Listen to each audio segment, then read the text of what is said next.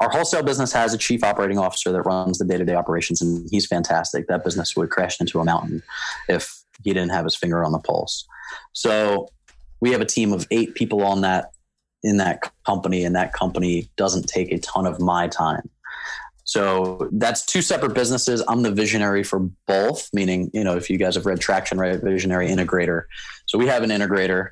Travis and I are both kind of visionaries. He is one of the unicorns in life that has both a visionary and integrator profile.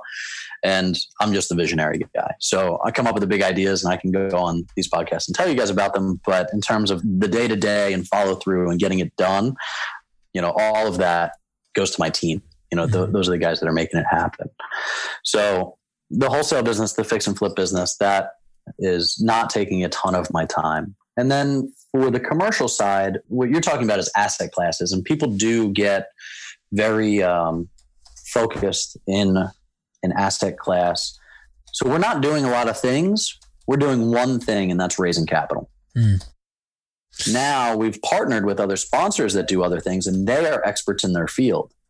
And we have partnered with those experts because they are really good at the self-storage or at the student housing or at the multifamily.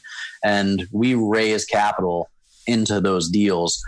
So it gives us and our investors another layer of safety and security, because not only are we just going into those particular asset classes, but we're also underwriting the sponsor, the operator, the people that are getting the deals and doing it and have been doing it for a long time. So it gives us another layer of security to deploy that capital into.